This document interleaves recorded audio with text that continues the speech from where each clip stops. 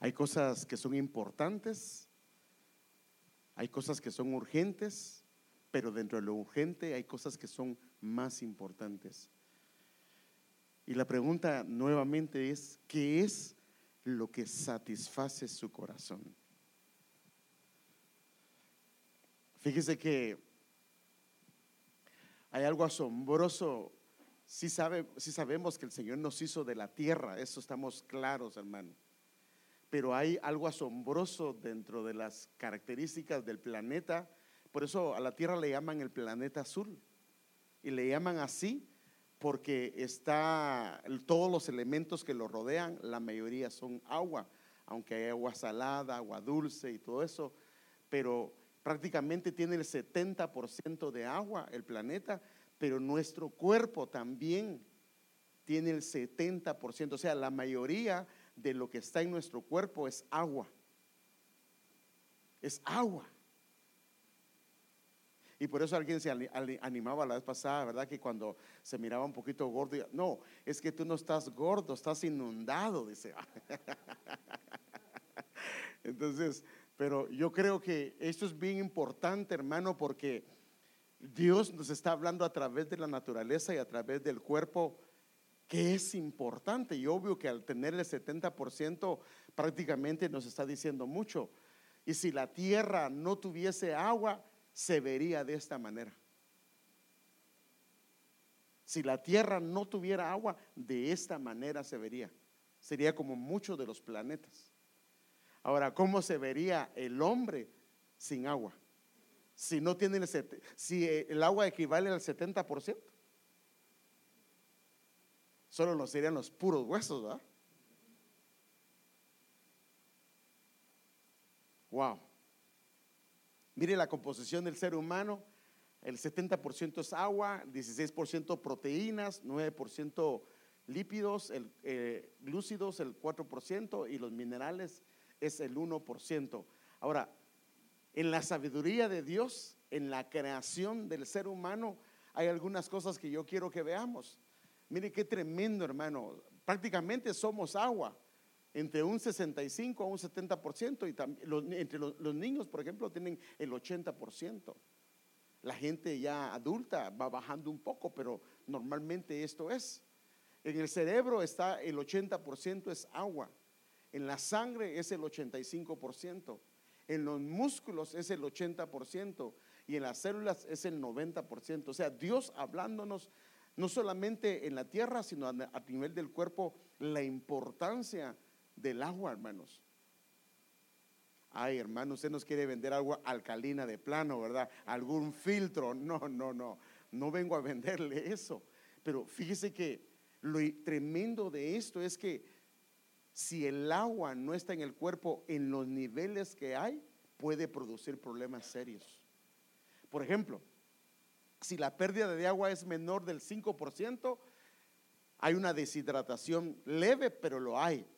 Si pierde del 5 al 10%, pues se le llama una deshidratación moderada. Y la pérdida mayor del 10% en el cuerpo es prácticamente algo que es grave en el cuerpo humano. Y si vamos al 15%, puede desencadenar una situación de un shock prácticamente hipovolémico, que estamos hablando de algo muy serio. Ahora, cuando yo leía esto, hermano, me hacía la pregunta: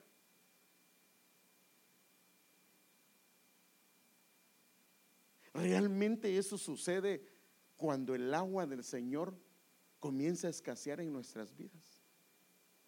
Debería de ser lo mismo. El alma debería de entrar en una angustia porque hace falta el agua del Señor en su ser. Pero nos hemos acostumbrado a tan poca agua, a estar en los límites, a mantenernos en los límites, en los niveles más bajos. Y digo yo: Señor, si en el cuerpo esto sucede, que en el alma pueda haber una reacción, hermano amado, porque la única forma que el agua, que la escasez de agua en el cuerpo no haga efecto es si el cuerpo está muerto, ¿cierto?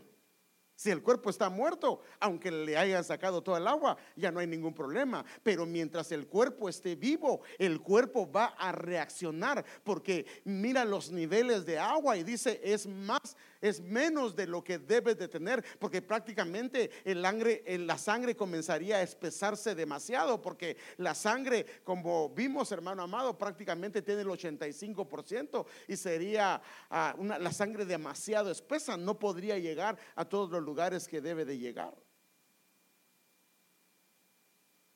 Digo, Señor, ayúdanos que en lo espiritual esa agua no baje en los niveles. Y yo quiero ir a algunas cosas. Entonces, el cuerpo del ser humano definitivamente necesita dos cosas. Dos cosas. Número uno, necesita comer y necesita beber. Si esas cosas no se le dan al cuerpo humano, va a entrar en un problema serio. Ambas cosas el cuerpo necesita, comer y beber. El agua prácticamente tiene que irse renovando, y la comida también, porque cada una de ellas trae lo suyo, lo propio. Entonces ahora yo quiero hablarles de algo. Si uno no come o bebe, el cuerpo se lo va a requerir de alguna forma. Por ejemplo, cuando no come, ¿qué va a pasar con su estómago?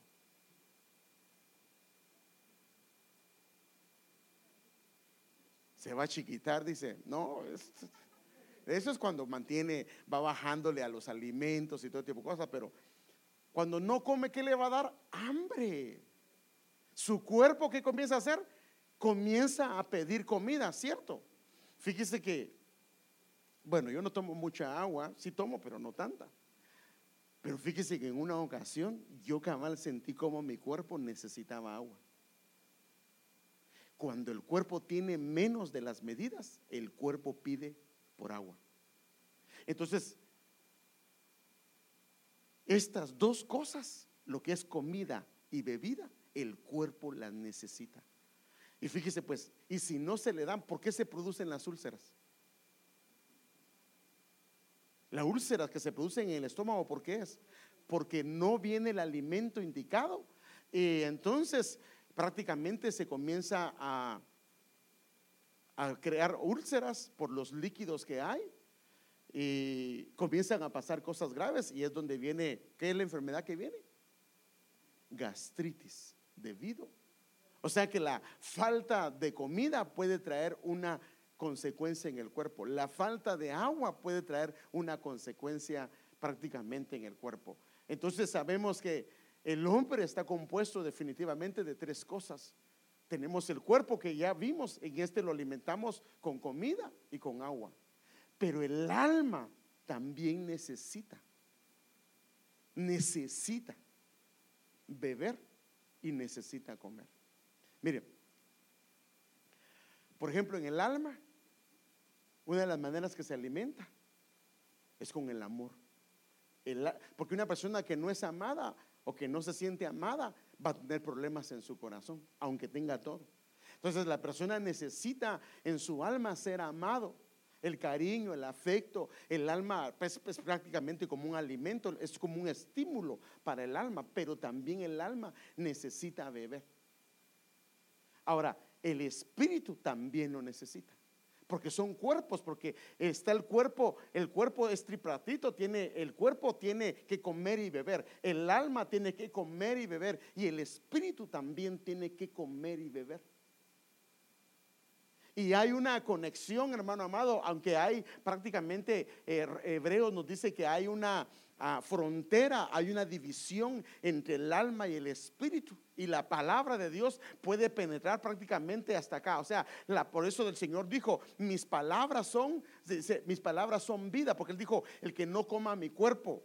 Entonces Él hablaba de que las palabras son espirituales. Las palabras pueden llegar prácticamente, las palabras de un padre llegan al alma, pero las palabras de Dios llegan hasta el espíritu, y el espíritu prácticamente puede fortalecerse y llenarse en la oración, y hay una cantidad de cosas. Ahora, Ahora, ¿quién gobierna prácticamente en nosotros? Puede gobernar el espíritu, si el espíritu está fortalecido, o puede gobernar el alma, o puede gobernar el cuerpo. Ahora, prácticamente si gobierna el espíritu, estos hombres, estas mujeres, prácticamente son hombres y mujeres espirituales. Pero si gobierna el alma está sujeta a los sentimientos, está sujeta al corazón, está sujeta a maneras inclusive erróneas de ver las cosas. O sea que Dios trabaja su guianza a través del espíritu. El espíritu gobierna el alma y a su vez se gobierna al cuerpo. Ese es el orden. Pero cuando el hombre cayó, el espíritu murió, y entonces el hombre tripartito comenzó a ser gobernado por el alma. Y por eso fue que el alma llevó al hombre a prácticamente a involucionar, de manera que él comenzó a pervertirse a tal grado que en Génesis 6 vemos que la Biblia dice que toda la creación se había pervertido. Porque el alma no es el mejor medio para ser guiado, para vivir en esta vida. Tiene que ser a nivel del espíritu. El problema que hay es que el Señor decía: velad y orad para que no entréis en tentación. Dice: el espíritu está dispuesto, pero la carne es débil. En otra versión dice: la carne está enferma. Pero cuando habla de la carne, no se refiere al cuerpo humano, sino se refiere prácticamente al alma. Al alma. El problema es que cuando el espíritu, media vez nosotros venimos a Cristo, nuestro espíritu es resucitado definitivamente. Pero cuando es resucitado el espíritu comienza como un baby a querer caminar, a querer alimentarse. Pero ¿qué pasa si una persona no? Mire, por eso nosotros hacemos la oración de fe con todas las personas. Amén. Cuando alguien acepta al Señor. Pero una de las cosas que uno ve cuando el milagro del nuevo nacimiento se realizó, es que lo primero que comienza a hacer es a buscar al Señor, es a congregarse, es a asistir a la iglesia. Pero si una persona acepta al Señor y no viene a la iglesia, no se congrega, yo dudo si realmente fue un milagro del nuevo nacimiento. Porque no es normal, porque cuando el espíritu revive, ha estado tanto tiempo muerto, que empieza una nueva relación con Dios. Y en su corazón, como es baby, o crece, el alma ya está vieja, pero el corazón, el espíritu está nuevo. Y si sabe que tenemos 5 sentidos espirituales, 5 sentidos del alma, que se reflejan prácticamente en el cuerpo. Entonces, cuando prácticamente el espíritu está dispuesto, pero si la carne es débil, está enferma, va a tener un problema. Entonces, en base a esto, hoy también, mire qué tremendo, el Señor Jesús también nos muestra que Él tuvo sed. Dice a la samaritana, y usted sabe ese pasaje, respondiendo Jesús y le dijo: si tú conocieras el don de Dios, y quién es el que te dice dame de beber, tú le habrías pedido a Él y Él te hubiera dado agua viva. O sea que el Señor puede darnos de beber. Es lo que dice ahí, ¿no? Si tú supieras quién es el que te dice dame de beber, tú a Él le pedirías agua y Él te daría agua, pero un agua que es una agua viva. ¿Por qué? Porque el espíritu y el alma necesitan un agua viva, un agua prácticamente que viene del Señor. Ahora, el asunto está cómo el alma puede conectarse con el espíritu y el alma llegar a sentir ese anhelo, porque prácticamente es desde el espíritu donde viene, pero que el alma lo pueda percibir. Y luego el Señor, y el pasaje usted lo conoce, del versículo 10, quiero basarme al 13, dice: respondiendo Jesús le dijo: todo el que beba de esta agua volverá a tener sed. Ahora, aquí está el asunto. Si alguien, dice el Señor, por ejemplo: bienaventurados los que tienen hambre y sed de justicia.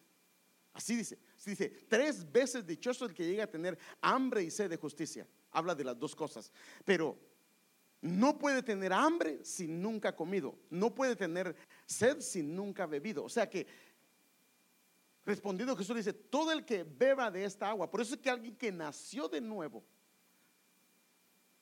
su tendencia es que va a tener sed, pero hay una fuente en Cristo que es inagotable. Por eso dice: todo el que beba de esta agua volverá a tener sed. del agua. O sea, por eso es que cuando la Biblia dice que hay dos cisternas, las cisternas rotas y la cisterna del Señor. La gente puede preferir la cisterna rota, pero esa no va a saciar su alma, aunque temporalmente lo puede hacer. Pero dice acá, todo el que beba de esta agua volverá a tener sed, pero el que beba del agua que yo le daré no tendrá sed jamás, sino que el agua que yo le daré se convertirá en él una fuente de agua que brotará para vida eterna. ¿Por qué? Porque siempre habrá una fuente disponible para la persona. O sea que de parte de Dios vemos que prácticamente tenemos una fuente abierta de Dios. Por eso es que alguien nació de nuevo, la fuente debería estar abierta, y lo normal es que él busque el agua. Busque el agua está disponible, amén. Ahora, el tema que yo quiero tratar hoy es este, hermano: como el siervo anhela las corrientes. Ese es el tema que yo quiero tratar, y estas palabras venían hace algunos días a mi corazón, y yo quiero tratar este tema. ¿Cuánto anhelas tú la presencia de Dios? ¿Cuánto anhelas estar en su casa, en sus atrios, en su presencia, en su río? ¿Has sentido la presencia de Dios? ¿Hace cuánto tiempo que no la sientes? ¿Hace cuánto tiempo que no te has derramado o quebrantado en la presencia de Dios? Y esto es importante, hermano, porque el alma puede agarrar otros caminos y puede tratar de saciar algunas cosas que solo Dios puede saciar. Dios nos hizo de tal forma, hermano, que el alma necesita ser saciada, el cuerpo también, pero el espíritu, cuando ha sido revivido, necesita ser saciado. Y por eso el Señor se puso en el templo y dijo: venid a mí todos los que están sedientos, y yo les voy a dar de beber. O sea que hay una fuente en el Señor. Pero no, fíjese pues, pero no podemos acercarnos a la fuente si en nosotros no hay sed. Entonces la pregunta aquí es: ¿tienes sed? ¿Tienes sed de Dios? Hermanos, mire qué tremendo, hermano. Cuando hay sed y comienza a intensificarse, las cosas dejan de tener sentido y te enfocas en buscar el agua. Porque la garganta se comienza a secar, los labios se comienzan a secar, y comienza el cuerpo a sentir prácticamente una especie de muerte. Yo a veces me pregunto, digo: Señor, ¿será que eso pasará en nosotros con la presencia del Señor?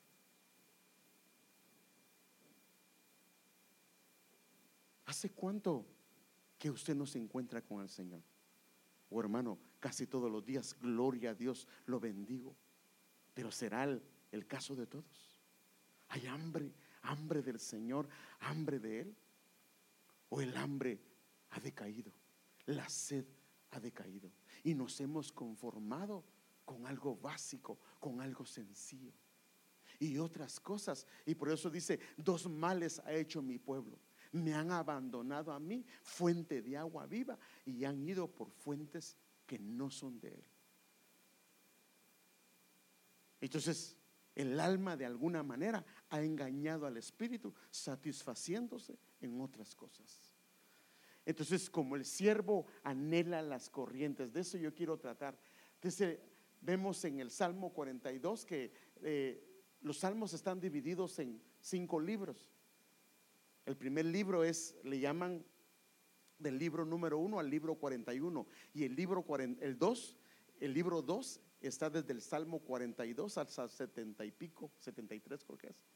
Entonces, esto es un clamor prácticamente de un hombre que estaban en el exilio y no estaban en la casa de Dios.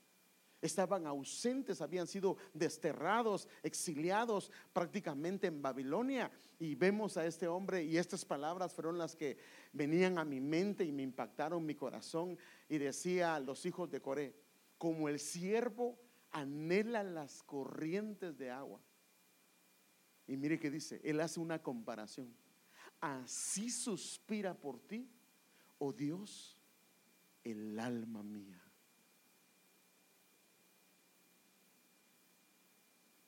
La pregunta es, no me vaya a contestar, ¿podríamos hacer la misma oración? Porque uno canta el canto, va, como el siervo. Cantarlo es una cosa, pero pudiese salir una oración como la de este hombre que dice: Señor, como el siervo anhela las corrientes de las aguas, así, Señor, suspira. Ahorita vamos a ver esta palabra, suspira. Así suspira por ti, oh Dios, el alma mía. Hay una sed de ti, hay un anhelo de ti, hay algo que no, hermano amado, de verdad. Mira a los jóvenes, obsérvenlos, especialmente cuando están enamorados. Les pasan varias cosas. Número uno, se vuelven idos. Usted de repente le habla y lo están viendo y ¿qué? Ellos están pensando y anhelando, ellos o ellas anhelando ver, hablar, y cualquier cosa es significativa. Entonces este hombre dice: yo anhelo las corrientes como un siervo. Un siervo, y fíjese que por eso es que normalmente los lagartos y los leones a donde se van a poner es a las orillas de los ríos, porque ellos saben que tal vez al siervo no lo pueden agarrar en las montañas, en esos lugares, pero sabe que el siervo tiene que, porque no es siervo con S sino con C, tiene que descender prácticamente a una fuente, a un lugar de ríos. Y él necesita humillarse, beber, doblegarse para poder tomar el agua. Y por eso es que aprovecha el enemigo a hacerlo de esa manera. Por eso cuando el Señor subió del Jordán, dice que lo primero que hizo el enemigo fue tentarlo. Entonces, como el siervo, y yo hago la pregunta otra vez y no me conteste, podríamos decir, pero con honestidad y sinceridad, estas palabras: como el siervo anhela las corrientes de agua, así suspira por ti, oh Dios, el alma mía.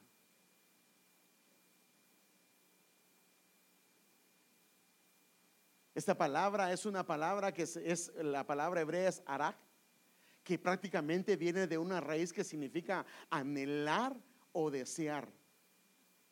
Y esto significa tener un fuerte deseo. O sea, no es únicamente aquello de que tienes ganas de tomarte un vaso de agua, pero no, después me lo tomo, no hay ningún problema. No, ahorita no, tenía medio ganas. No. Cuando hay una sed que no se puede apagar, se busca, y no hasta que se encuentra. Entonces, tener un fuerte deseo, suspirar por alguien. Mire que dice: un bramido de un ánima, o sea, de un alma que está deshidratada y sabe que si no toma el agua va a morir, porque eso es lo que pasa. Hay una deshidratación, y si no se busca el agua, entonces lo que va a pasar es que lo que viene luego es muerte, y entonces no quiere haber muerte, entonces necesita el agua. Y entonces la pregunta otra vez: Padre, ¿qué pasa con nosotros cuando pasa tanto tiempo que no buscamos al Señor? ¿Hace cuánto que yo leí la escritura? ¿Hace cuánto que el Señor me habló a través de su palabra? ¿Hace cuánto que yo doblegué mis rodillas delante de Él en humillación? ¿Hace cuánto que yo me quebranté ante su presencia? ¿Hace cuánto que escuché la voz del Señor? ¿Hace cuánto que yo pude suspirar sintiendo sus abrazos, su cariño, su amor y su ternura? Porque Él no es un padre únicamente por nombre, hermano, o de nombre, sino es un padre que quiere hablar con sus hijos. Es un padre que quiere hablar con sus hijas. Es alguien que quiere entablar una relación íntima y que vaya más allá de lo normal. En la versión Hunerman dice: del modo que ansía un siervo.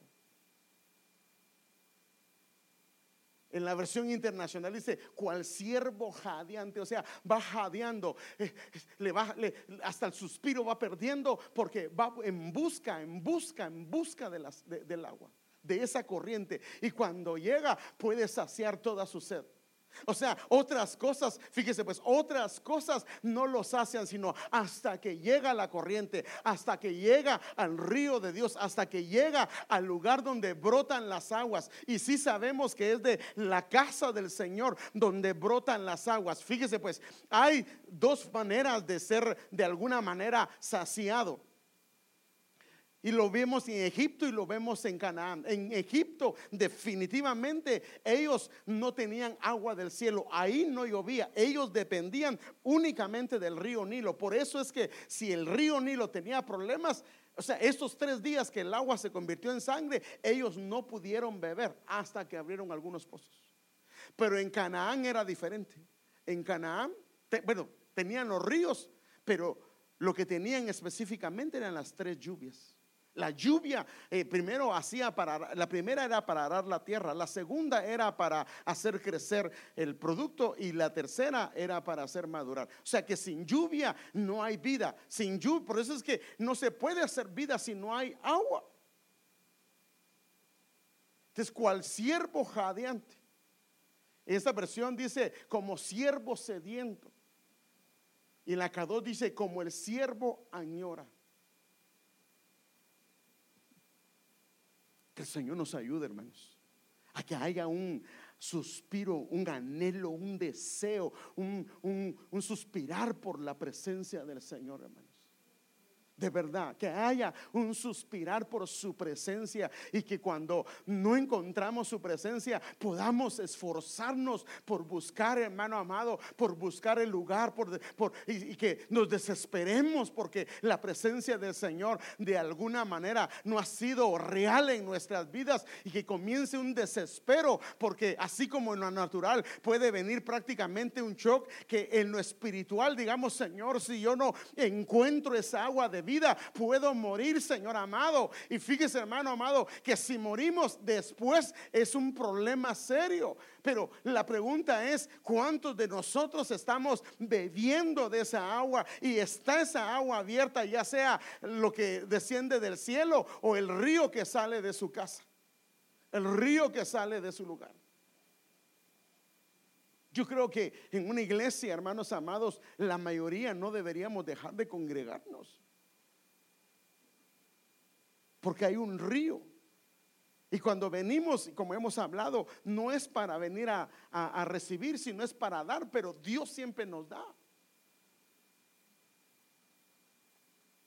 Y dice el versículo 2: mi alma tiene sed de Dios. Y le aconsejo que lo lea en su casa. No voy a leer todos los versículos. Dice: mi alma tiene sed de Dios, del Dios viviente. Porque Él no es, hermano amado, Él no es de palo. Él no es de oro, no lo tienen vestido, no lo tienen en algo, sino que dice: mi alma tiene sed de Dios, del Dios viviente.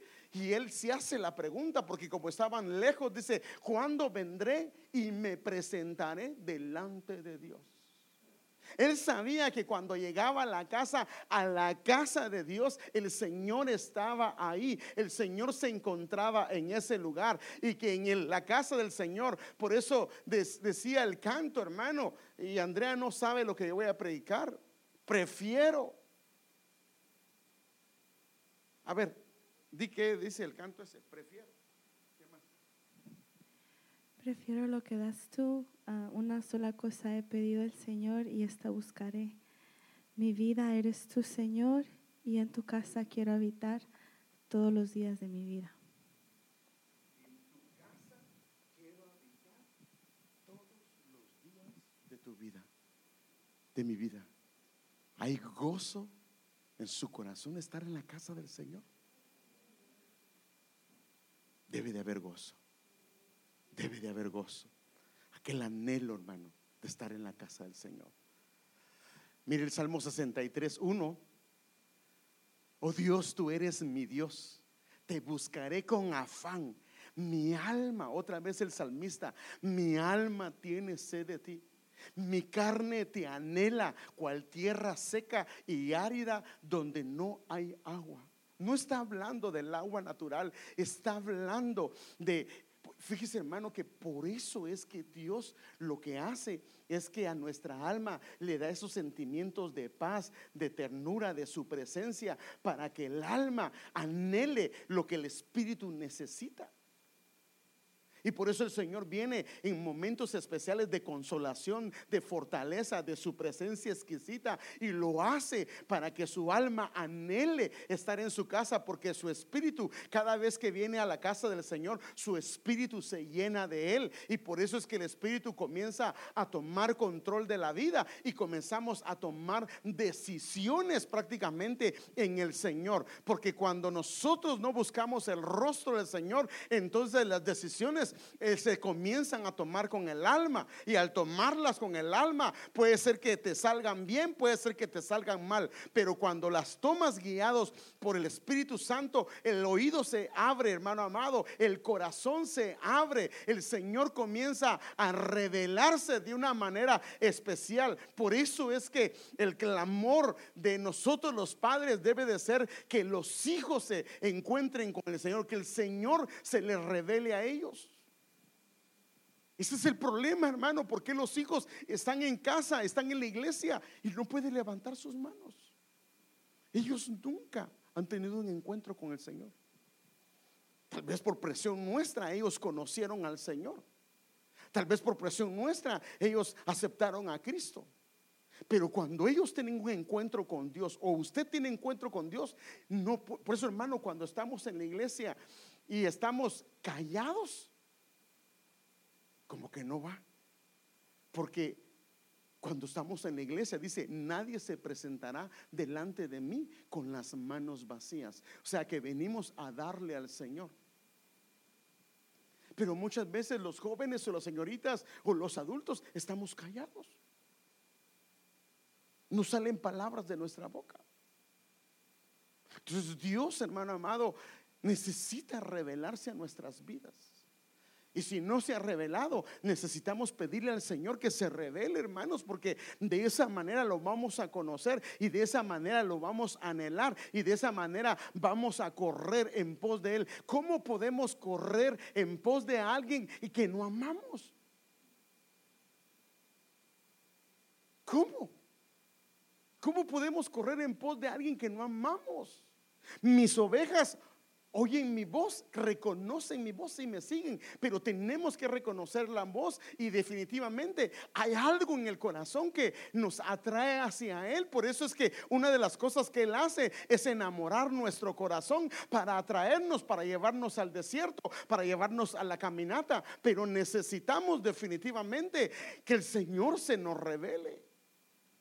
Y hermanos, el clamor hacia nuestros hijos debe ser que el Señor se les revele.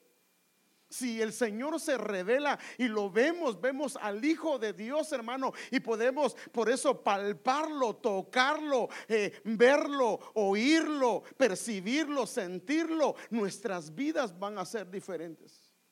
Esa es la diferencia entre algunos adultos y otros. Cuando alguien ha sentido al Señor, o alguien ha percibido al Señor, o a alguien Dios se le ha revelado, usted va a ver a ese hombre, a esa mujer de una manera diferente, porque se genera un compromiso en el corazón.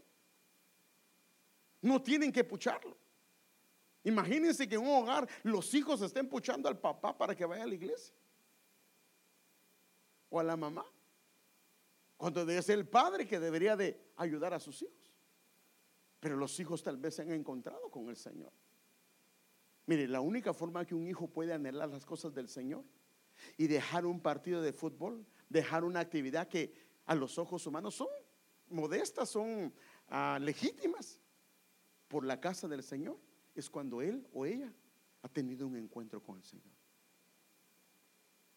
Pero le hago una pregunta. Imagínense que ahorita hubiera un partido, una final,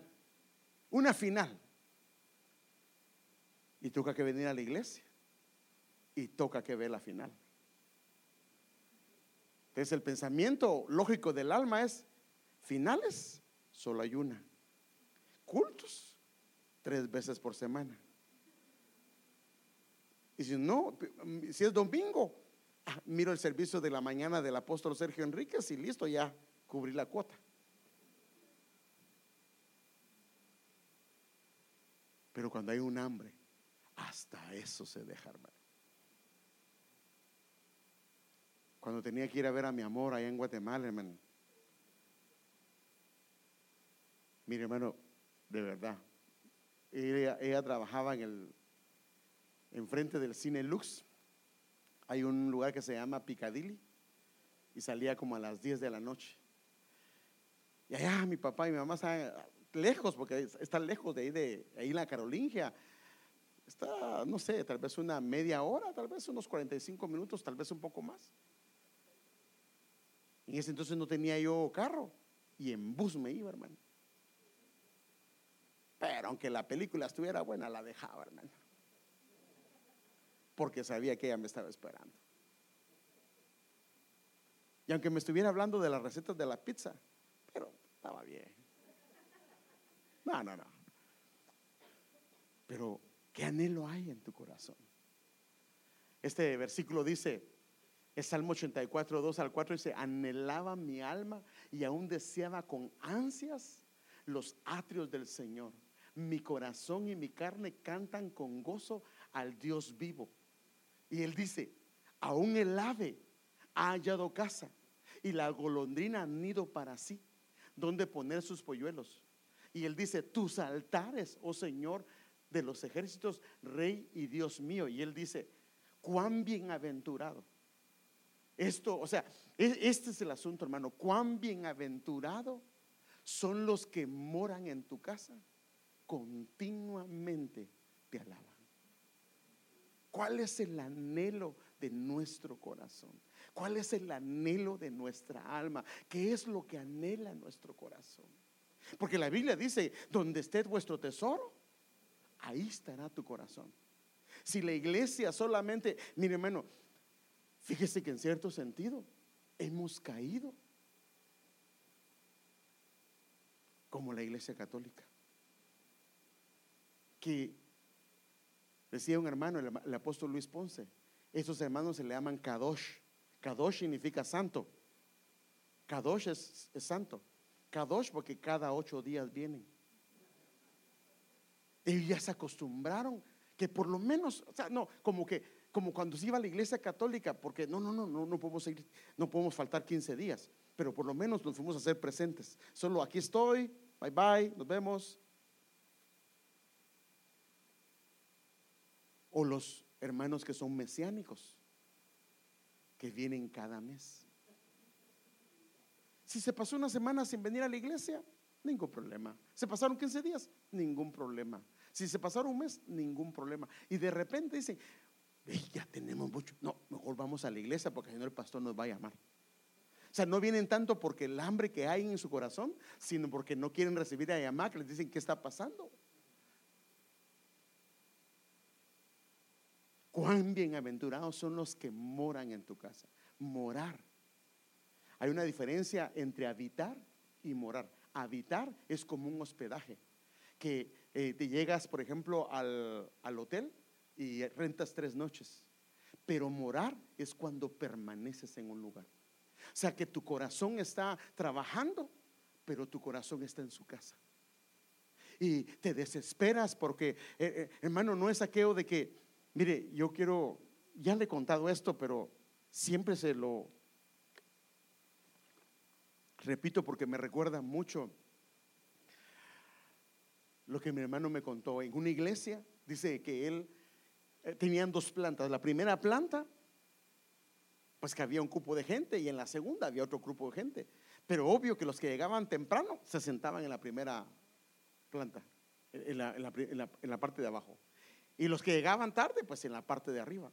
Y dice que un día él observó y me dijo: ¿sabes quiénes estaban en la parte de arriba? Todos los que teníamos negocios. Todos los que estábamos arriba eran los que teníamos negocio, nos iba bien y la cosa estaba bien. Pasábamos a comer, pasábamos a desayunar, nos poníamos a platicar y ya es tarde, vámonos. Y ya llegaban a media alabanza, llegaban empezada la alabanza o al medio del servicio, no había ningún problema porque estaban bien. Y todos los que llegaban en bus, llegaban en diferentes maneras, estaban ahí abajo. Qué tremendo, ¿verdad? Entonces, morar en la casa es cuando tu corazón está en su casa. Anhelas. Es que, hermano, literalmente esta es la casa del Padre. Y cuando uno anhela ir a la casa del Señor, estás anhelando ir a la casa de tu Padre. Porque en la casa es donde vive el Padre. Amén. Entonces el alma necesita dos cosas, y lo podemos ver en Isaías 29:8. Así como el cuerpo, también el alma será como el que tiene hambre y sueña y parece que come, mas cuando despierta su alma está vacía. O sea que el alma necesita comer también.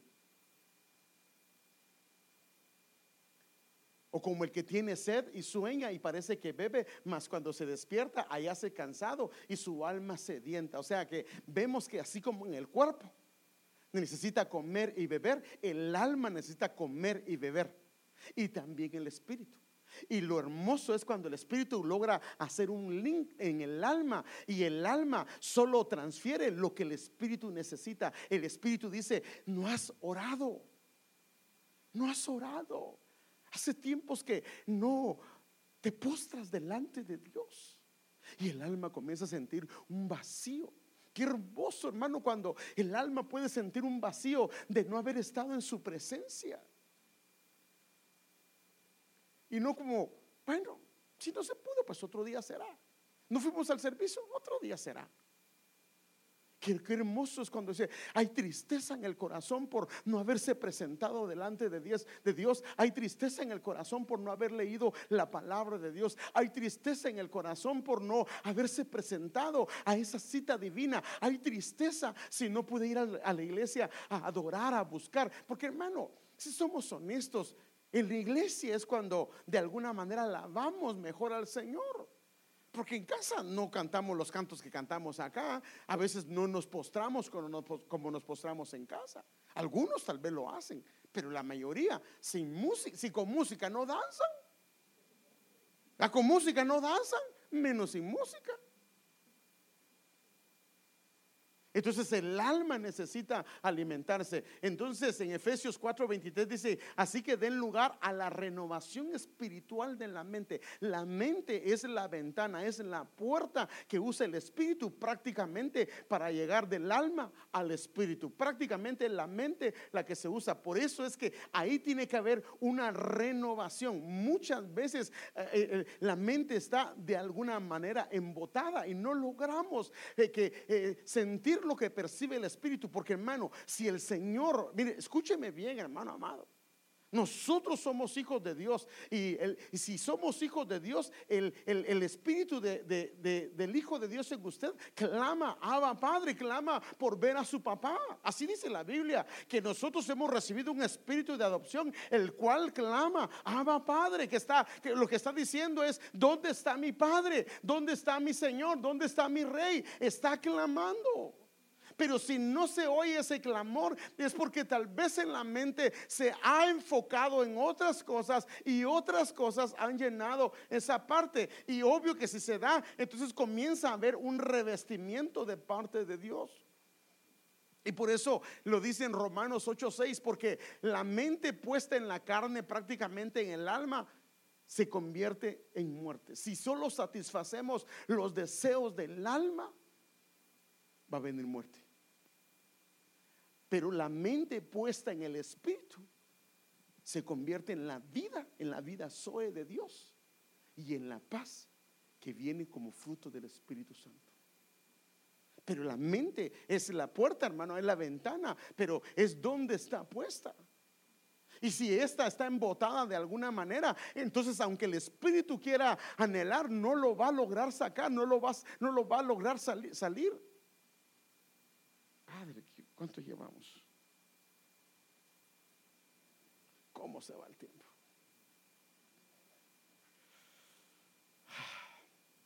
Ya que la mente puesta en la carne, mire qué tremendo, hermano. Ya que la mente puesta en la carne, Padre Santo, es enemiga de Dios, porque no se sujeta a la ley de Dios, pues ni siquiera puede hacerlo. Y los que están en la carne no pueden agradar a Dios. Por eso es que cuando no logra salir el fluir del Espíritu Santo, el Señor dijo: a los que vengan a mí, de su interior correrán ríos de agua viva. Y si no corre ese río de agua viva, es porque hay un embotellamiento en la mente. Está tapado algo ahí. Porque entonces el espíritu no logra decirle al alma: hey, llevo tiempo sin encontrarme con el Señor. La tierra necesita ser regada, hermano. Mire, nosotros ahí enfrente, a la par de nuestra casa, hay un terreno baldío. Seco está, hermano. Pero solo medio cae una lluviecita. Increíble que de ese lugar seco comienzan a salir ramitas verdes, solo con una pequeña lluvia. Imagínense cuando Dios comienza a derramar su lluvia. O sea que la falta de lluvia puede secar. Por eso es que la falta de lluvia, hermano amado, era tan tremendo que producía una escasez que podía traer la muerte.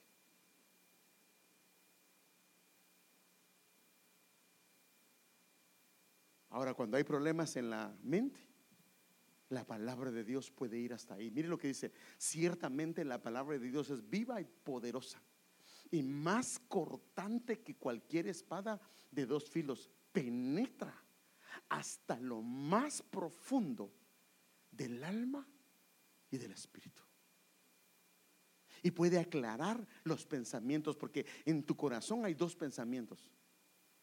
El alma está hablando y también el espíritu. Pero si el espíritu no está fortalecido, quien gana es el alma. Y esto lo que se dice hasta la médula de los huesos, porque usted sabe que en los huesos es donde mora el espíritu. Y entonces puede juzgar los pensamientos y las intenciones que hay para evaluar si son o no son de Dios. Esta versión me gusta como lo dice: ciertamente es viva la palabra de Dios y eficaz y más cortante que espada alguna de dos filos. Mire que dice: penetra hasta las fronteras entre el alma y el espíritu. O sea que el alma está pegada al espíritu, y debe de haber una división para que el alma pueda percibir lo que viene del espíritu.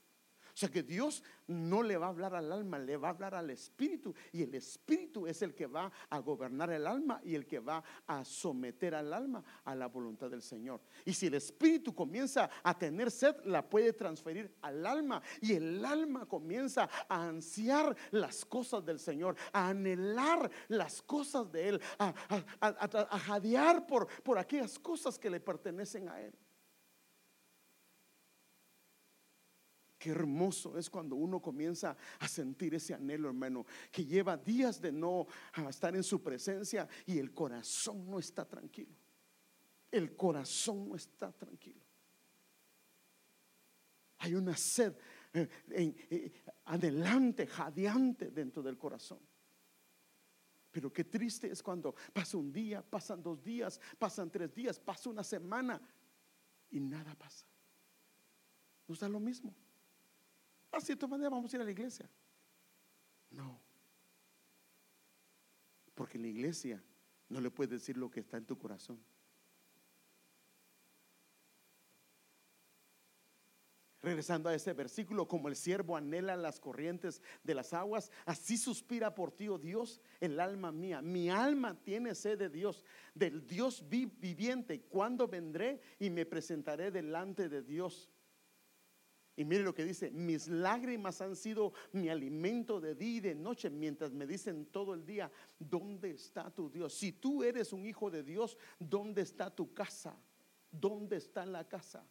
Al ser ellos exiliados, prácticamente ellos fueron eliminados de hacer sus ejercicios espirituales. Ellos no es como ahora que tenemos el entendimiento que somos el templo de Dios. Ellos no podían pedir perdón porque no había un templo. O sea, el templo era el único lugar donde ellos podían pedir perdón. No es como ahora que tú y yo en donde quiera pecamos y le pedimos perdón. Ellos no, tenían que presentar un cordero, y si ese cordero no lo presentaban, en otras palabras, no podían ser perdonados. Sus ofrendas no eran recibidas. Si no había templo, sus ofrendas no eran recibidas. No habían fiestas, porque cada vez que ellos iban a la casa de Dios eran fiestas.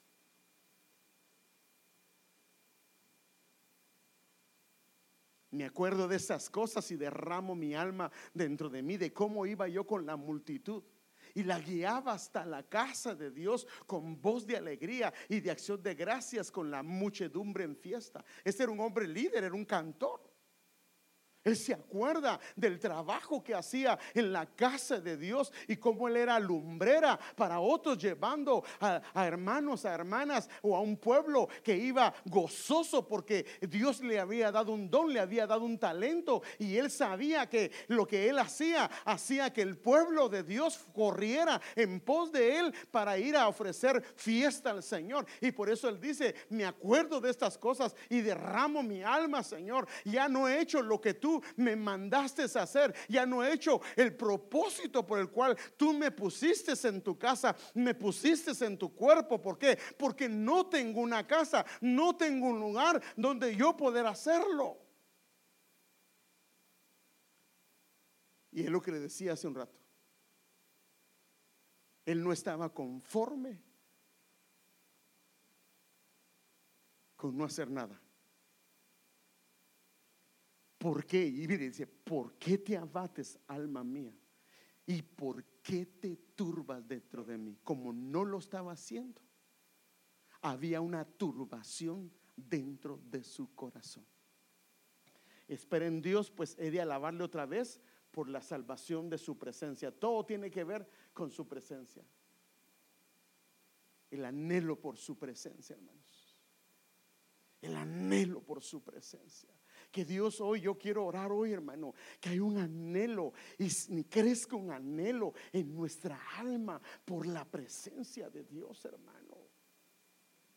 Que no seamos más, que no lo he sentido, no lo he visto, no me ha hablado el Señor. Está bien, no hay ningún problema. No, que entre un desespero en el corazón y en el alma, de decir: no, Señor, ¿qué está pasando? Porque, Señor, es que y ahora no, en mi corazón no hay ese gozo, ese anhelo, ese amor por ti. Una cosa le he pedido al Señor. Era el canto también de hoy. Una cosa le he pedido. Mire que fíjese, hermano, que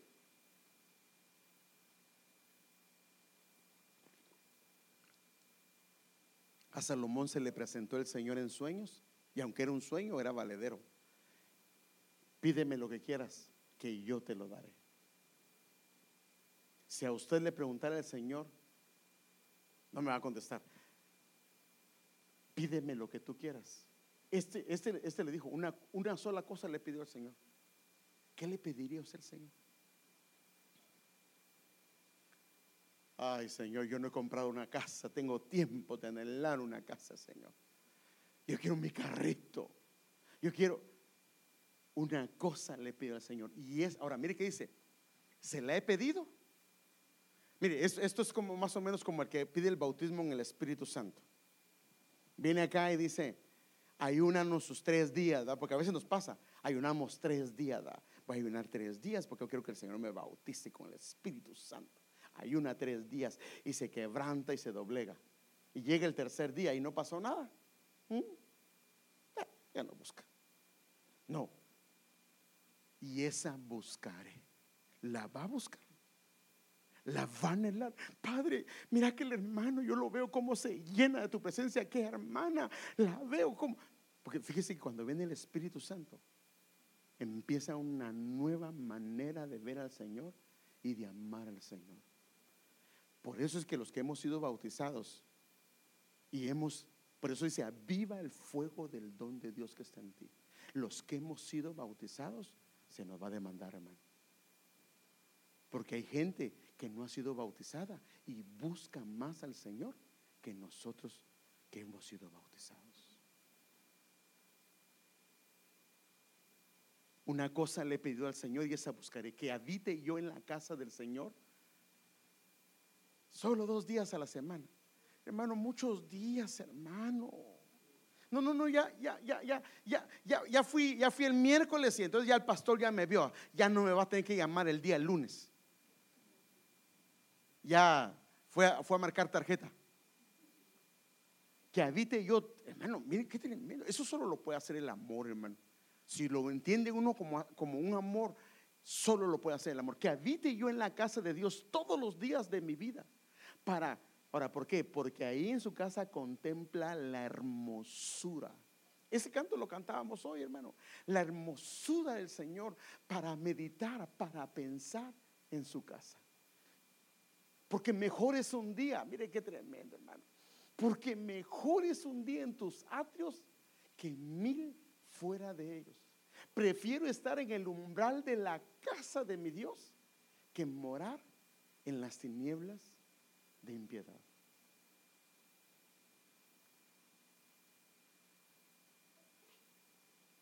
Isaías 55, 1 al 2 dice: todos ustedes los que tienen sed.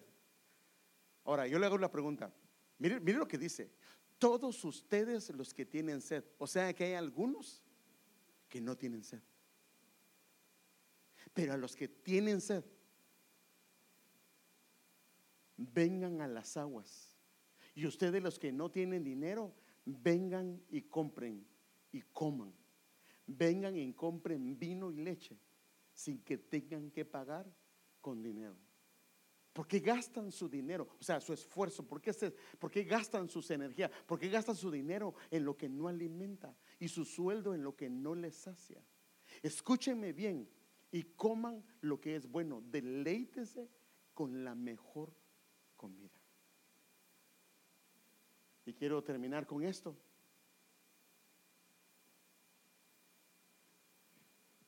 También dijo: todo ha terminado. Yo soy el alfa y la omega, el principio y el fin. A todo aquel que tenga sed. O sea que el problema no es que el río no esté abierto. El problema de no beber es la falta de sed. El río siempre está abierto. El río de Dios no va a dejar de fluir. El problema no es el río. El problema es la falta de sed. A algunos le llega el agua a los tobillos y con eso se conforman. A otros a las rodillas y con eso se conforman. A otros a los lomos y con eso se conforman. Pero los que llegan a amar su presencia quieren sumergirse. Entonces Él dice: yo soy el alfa y la omega, el principio y el fin. A todo el que tenga sed, es una promesa de Él, yo le daré de beber gratuitamente de los manantiales del agua de vida. ¿Quisiera usted beber de esas aguas, hermano? ¿Por qué no se pone de pie?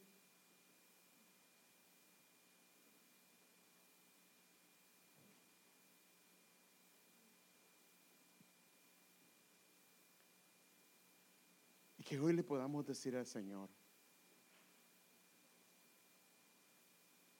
como el siervo anhela, jadea por las corrientes de agua, así suspira por ti, oh Dios, el alma mía. Si no has sentido sed de Dios, hoy le puedes decir al Señor. Si sientes que tu tierra ya se acostumbró a no tener el agua de Dios, no fuimos creados para dejar de beber del río de Dios. Fuimos creados por Dios para permanecer en su río, para permanecer en sus fuentes. Por eso Él murió en la cruz, para que hoy nosotros podamos beber de esa agua del Señor. Pero ¿a quiénes se les va a dar? Al que tenga sed, al que reconozca que hay sed en su alma, y al que reconoce que no lo hay, también porque le dice: Señor, yo no tengo sed, no hay sed en mi corazón, no hay sed en mi alma, no hay sed en mi espíritu. Y hoy yo quiero pedirte que abras esa fuente en mí, ese anhelo, ese deseo por tus ríos, por tu casa, por tu presencia, Señor. No quiero pasar más tiempo, si ha pasado meses o años o días, Sin tu presencia no quiero, Señor. Pon en mi corazón un desespero por tu presencia, una desesperación por la presencia de Dios, una desesperación de que, como aquel hombre que deja de tener el agua que el cuerpo necesita, que sabe que puede morir, que así nos sintamos nosotros, que cuando su presencia deje de fluir en nuestro corazón, que entre un clamor en lo más profundo diciendo: Señor, no permita, Señor, que me acostumbre, que me acomode, Señor, a la falta de tu presencia. Hay un río de Dios que siempre está fluyendo, pero el Señor dice que debemos de acercarnos y beber de esa agua. A todo el que tenga sed, venga a mí, dice el Señor, y beba. Aquí estamos, Señor. Aquí estamos, Señor, aquí estamos. Anhelante, Señor, como el siervo jadea, ansía, anhela, procura, siente morirse, Señor, por esas aguas, Señor. Así anhela y suspira nuestro corazón por tu presencia. Perdónanos por habernos acomodado, perdónanos por habernos acostumbrado, Señor, a no sentir tu presencia, Señor, y a tomarlo como normal, Señor. Perdónanos, Señor, por no tratar de buscar el agua, de beber del agua de tu río. Perdónanos, Señor, por ignorar el clamor de nuestro espíritu, buscando por tiempo, por tu presencia, Señor. Y ese clamor en nuestro espíritu ha ido menguando a tal grado que ya no lo hemos oído y nos hemos acostumbrado, Señor. Pero hoy, Señor, hoy clamamos por tu preciosa presencia, Señor. Activa, Señor, activa la fuente, Señor. Esa sed insaciable, esa sed, Señor amado, que no puede permanecer estable, quieto o como si nada, sino que busca, se desespera. Queremos desesperarnos por tu presencia. Perdónanos por la indiferencia de nuestra alma. Pero hoy, Señor, queremos pedirte tu ayuda, Señor, tu ayuda. Reconocemos, Señor amado, que si tú no intervienes en nuestras vidas, ¿cómo vamos a amar tu presencia? ¿Cómo vamos a amar esos ríos de gloria, Señor amado? Y si nunca hemos encontrado, si nunca hemos sentido tu presencia, hoy clamamos, Señor, que te reveles, Señor. Queremos oírte, queremos verte, queremos palparte, queremos sentirte. Queremos que nuestra alma sea, Señor amado, tocada por tu presencia. Aquí estamos, Señor. Anhelantes, Señor, anhelantes. Hoy clamamos, Señor. Hoy clamamos, Señor, por tu presencia. Nuestra alma clama, Señor. Nuestra alma clama por tu presencia, Señor. Porque no fuimos creados para estar lejos de ti. Fuimos creados para beber de tu río, Señor. Fuimos creados para saciar nuestra sed, Señor. Perdónanos que hemos hecho otras fuentes, Señor, y hemos abandonado la fuente verdadera, Señor. Perdónanos porque hemos saciado nuestra sed con otras cosas. Pero hoy te pedimos, una sed insaciable. Una sed de desespero, una sed de desespero, Señor. Que nuestra alma no viva tranquila, no esté tranquila hasta no buscar la fuente, hasta no encontrar la fuente, hasta no encontrar ese lugar de tu río, Señor.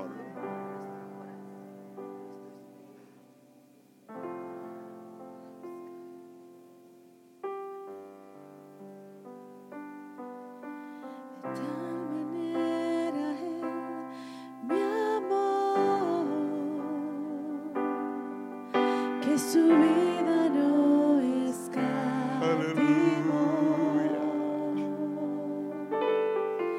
Hasta el final Él se entregó. Sí, Señor. Y a la muerte fue porque Él me amó. Aleluya. De tal manera Él me amó. No hay forma en que podré pagar el precio de su grande amor, pero toda mi vida quiero dar. Por su amor yo viviré. De su amor yo cantaré,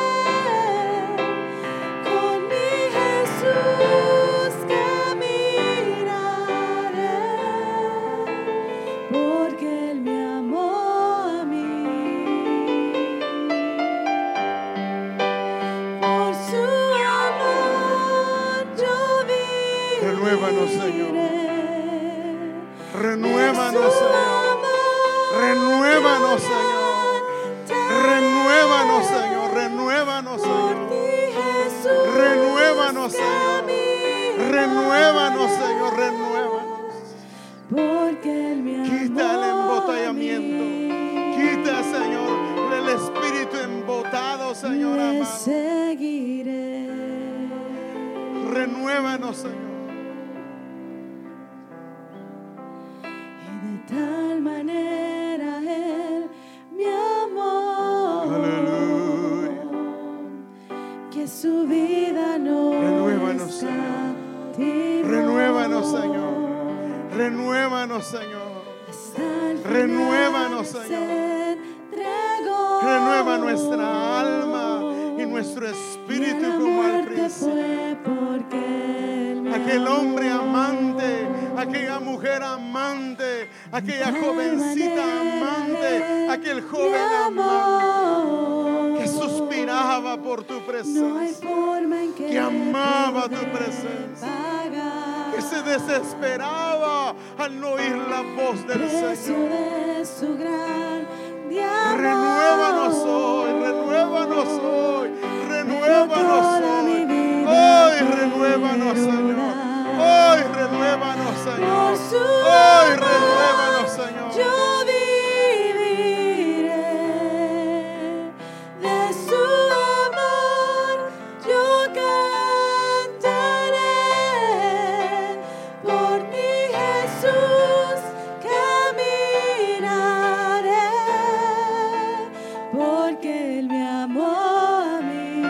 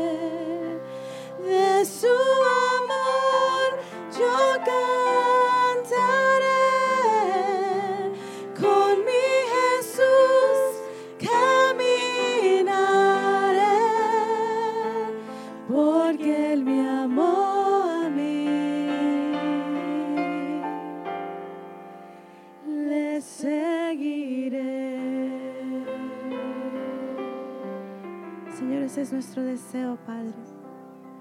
Seguirte a ti con esa fervor, con esa sed.